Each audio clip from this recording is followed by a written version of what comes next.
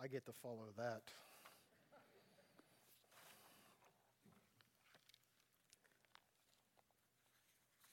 When I was a kid, my mom taught me this psalm. And it's funny how you learn things as a kid, and the older you get, they seem to apply more and more to your life. So I'm going to read a psalm to you that most of you know. It says, "The Lord is my shepherd, I shall not be in want. He makes me lie down in green pasture. He leads me beside quiet waters. He restoreth my soul. He guides me in the path of righteousness for his name's sake. And even though I walk through the valley of the shadow of death, I will fear no evil, for thou art with me. Thy rod and thy staff, they comfort me. You prepare a table for me in the presence of my enemies. You anoint my head with oil. My cup overflows. Surely goodness and mercy will follow me all the days of my life, and I will dwell in the house of the Lord forever." And it's funny, you memorize that as a child, you know it. And like I said, as I get older, especially verse 4, it says, "Even though I walk through the valley of the shadow of death, I will fear no evil, for you are with me." And you got to hear 3 testimonies tonight of people walking through deep valleys, but God sustaining them, God being with them. I want to tell you a little bit about the valley that I've walked through this year. About a little over a year ago, I found that I was going to be a father again to my 4th child. And thanks, Rev. And he'll be the first one to attest that I wasn't real excited about it. I mean, we've never had any problems having children or getting pregnant or anything like that. I think I can look at my wife when we get pregnant. And so, we've never really had issues like that. And all our pregnancies have gone so smooth. And that's so hard because I wish, I know a lot of my friends out there that struggle, and even in this room, and I wish that could happen for them. And so what happens is we get pregnant, and like I said, I was not real excited because I was like, I know how much work it is, and I was already pretty busy and struggling through some things. And then about 6-7 weeks into our pregnancy, we started to have some complications. And my wife was telling me, this one just doesn't feel right. We're having issues and we're having problems. And I was like, well, we just started to pray about it. And then one night, things got pretty bad, and my wife started to bleed very, very intensely and kept bleeding and bleeding and bleeding. And we were pretty certain that we had lost that child. And so we prayed all night, and that's a hard thing when you don't really initially want something, and then you're praying to God, "God, please have mercy." And I realized how arrogant I was and how I thought I was in control, and I'm trying to humble myself. "God, please have mercy, have mercy." And I prayed these prayers. And so the next day we went and we got an ultrasound, and as we're in there and they're taking the pictures and we're seeing things. The technicians initially were very upbeat, and then I could tell by the look on their face that things weren't good. And they said, "Well, maybe your due dates were just mistaken, and maybe things were just off." And then the following day, we went to the gynecologist and received news that we had lost our child. And that's a hard day. And I know many of you have walked that path. And you ask, "Well, God, why? Why did you let this happen?" And so my wife and I, we talked about it, and we decided that we were going to try again. Let's try to have another child. And so I looked at her, and she became pregnant. And so, it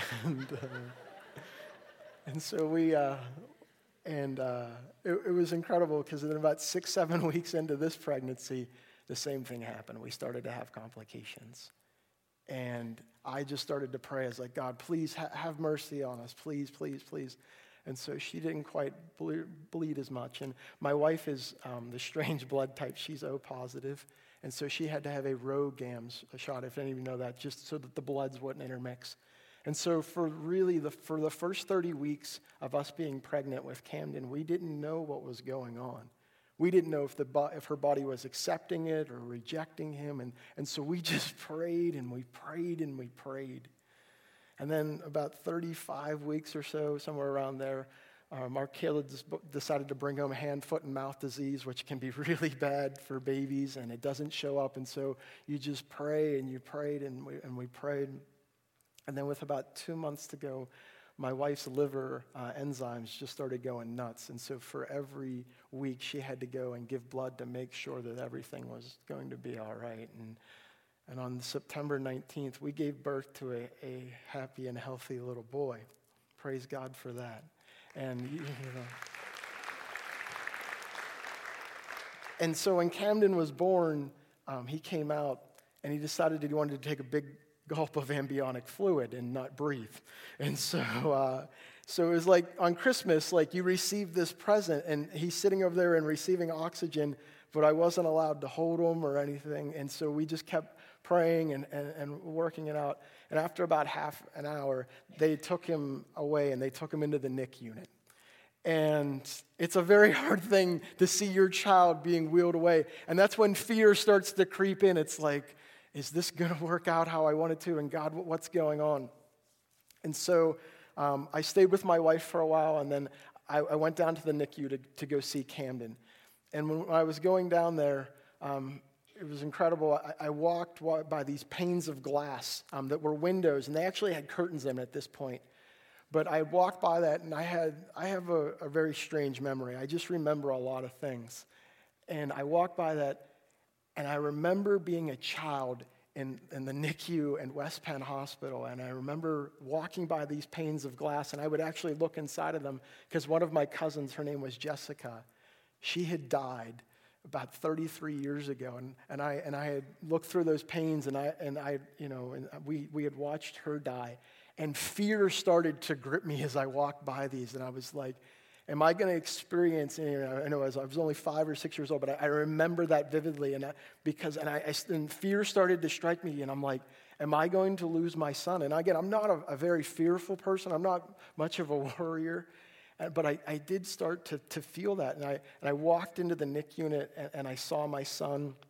And obviously we were praying the whole time, and I saw him, and my mother was with him, and I got to hold him, and my mother was holding him. And as she was holding him, I started to look around the NIC unit, and I saw these other babies that were 2 and 3 pounds, that they were all on these ventilators, and they were in a lot worse shape than my son. And I looked around, and I just felt the peace of God, and I was like, he's going to be all right. I know he is. And I looked around and I said, this is probably the only time in his life he'll be the largest person in his class, because he's a Kozik, we're not very large people. And I just had this overwhelming peace that God was with me and that everything was going to be all right. And Camden did spend an extra day in the NICU, but again, he's perfectly healthy, he's perfectly normal. Many of you may be sitting out there and be going through a valley right now, where you're having this struggle, where am I going to trust in myself and take up this fear? Or am I going to place my faith and trust God even though I don't understand? The person who wrote this psalm was David, and I want to take just a quick glimpse of his life in 2 Samuel chapter 12. And this is when David had an affair with Bathsheba.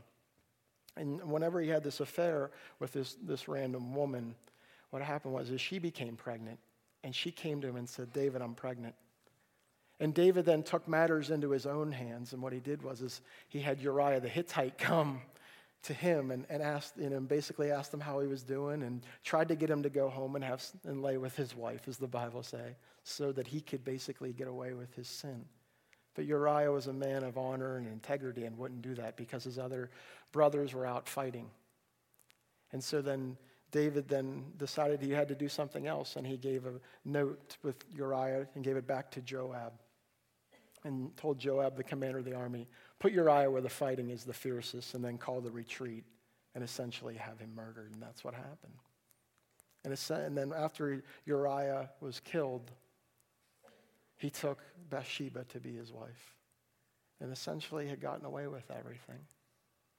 Until one day Nathan the prophet shows up and tells him this little story. And he says, hey, listen, there was this rich guy that had lots of lambs and lots of sheep. And there was this poor little guy that only had one little ewe lamb. And when the rich man had company, rather than taking lots of his sheep and lots of his lambs and slaughtering them, he went down to the little ewe lamb's man, the poor man, and took it off of him and murdered him. And David heard that, and he says, as surely as the Lord lives, that person deserves to die. And Nathan had the courage to look at him and said, you are that man. in what you did with Uriah the Hittite. Nathan then explained to him that there was going to be some consequences for his sin. He said, listen, God's going to raise up some calamity in your house, your own son. Not at that point, but he would know. But Absalom would come and try to take his throne off of him. And he said one more thing, and I'm going to start in verse 13. He said, Nathan replied, the Lord has taken away your sin. You're not going to die. Because by doing this, you have shown utter contempt for the Lord. The son born to you will die. That's a heavy price to pay. I don't believe that my child was taken or any of these other testimonies were taken because of the sin that we had committed. But to know that because of your choices, you had caused that much consequences for someone that you loved like that would be very difficult. Verse 18, Nathan had gone home. The Lord struck the child Uriah had born to David, and he became ill. Verse 60, David pleaded for the child, and he fasted and spent nights laying in sackcloth on the ground. And very similarly, like I prayed for my son, and I prayed that God would heal him and perform a miracle. That's exactly what David was praying. God, please, please. And he had taken off his royal robes, and he had put on essentially sackcloth, which would be burlap, which would be something uncomfortable. And he's pleading with God, God, please have mercy. Save my son. Please save my son. Save my son. Please, please, please. Verse 17, and he pleaded with God, and he fasted the night, lying in sackcloth on the ground. Verse 17, the elders of his household stood beside him to get him up from the ground, but he refused. He would not eat or any food with them. Verse 18, on the seventh day, the child died. David's attendants were afraid to tell him that the child was dead, for they thought, while the child was living, he wouldn't listen to us when we spoke to him. How can we tell him that the child is dead? He may do something desperate. And what they are fearful for him. They're afraid to tell David, because what would happen to him? What would David do?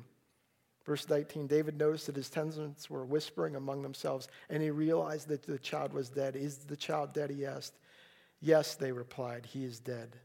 Then he got up from the ground, and after he washed, he put on lotions, he changed his clothes, he went into the house of the Lord, and he worshiped. Instead of having all this fear and trying to control it, no, he goes and he says, God, I want to praise you. Even though he had walked through the valley of the shadow of death, did he have fear? No, he clung to his faith.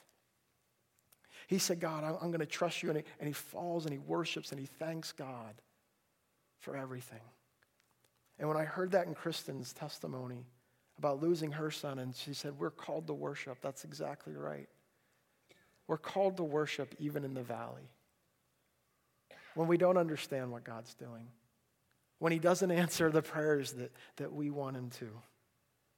That's exactly what David does. Then he left his own house, and at his request, they served and they ate him food. As his attendants asked him, they said, why are you acting this way? While the child was alive, you fasted, you wept, but now the child is dead, you get up and eat.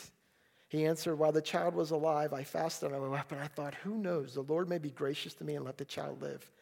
But now that he is dead, why should I go on fasting? Can I bring him back? Will I go to him? No, but he will not return to me. And some of you may have some burlap sacks on right now. And some of you may be going in through dark, dark valleys. And I want to challenge you to worship God, to take off the burlap, to take off the sackcloth, and say, God, I'm going to worship you no matter what. I'm going to praise you in the storm. I'm going to cling to my faith just like David did. And not let fear overconsume you. I'm going to dwell in the house of the Lord forever. And that's what David did.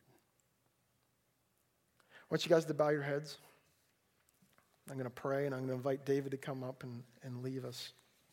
And one last song.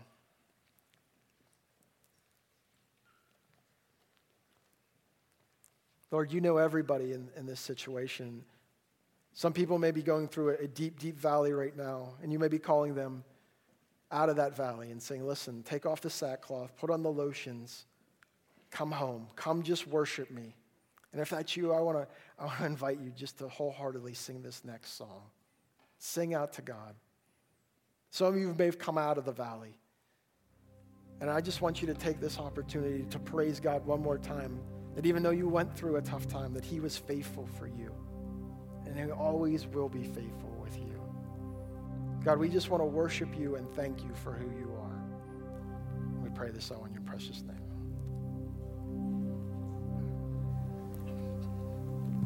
Would you stand and would you worship with us?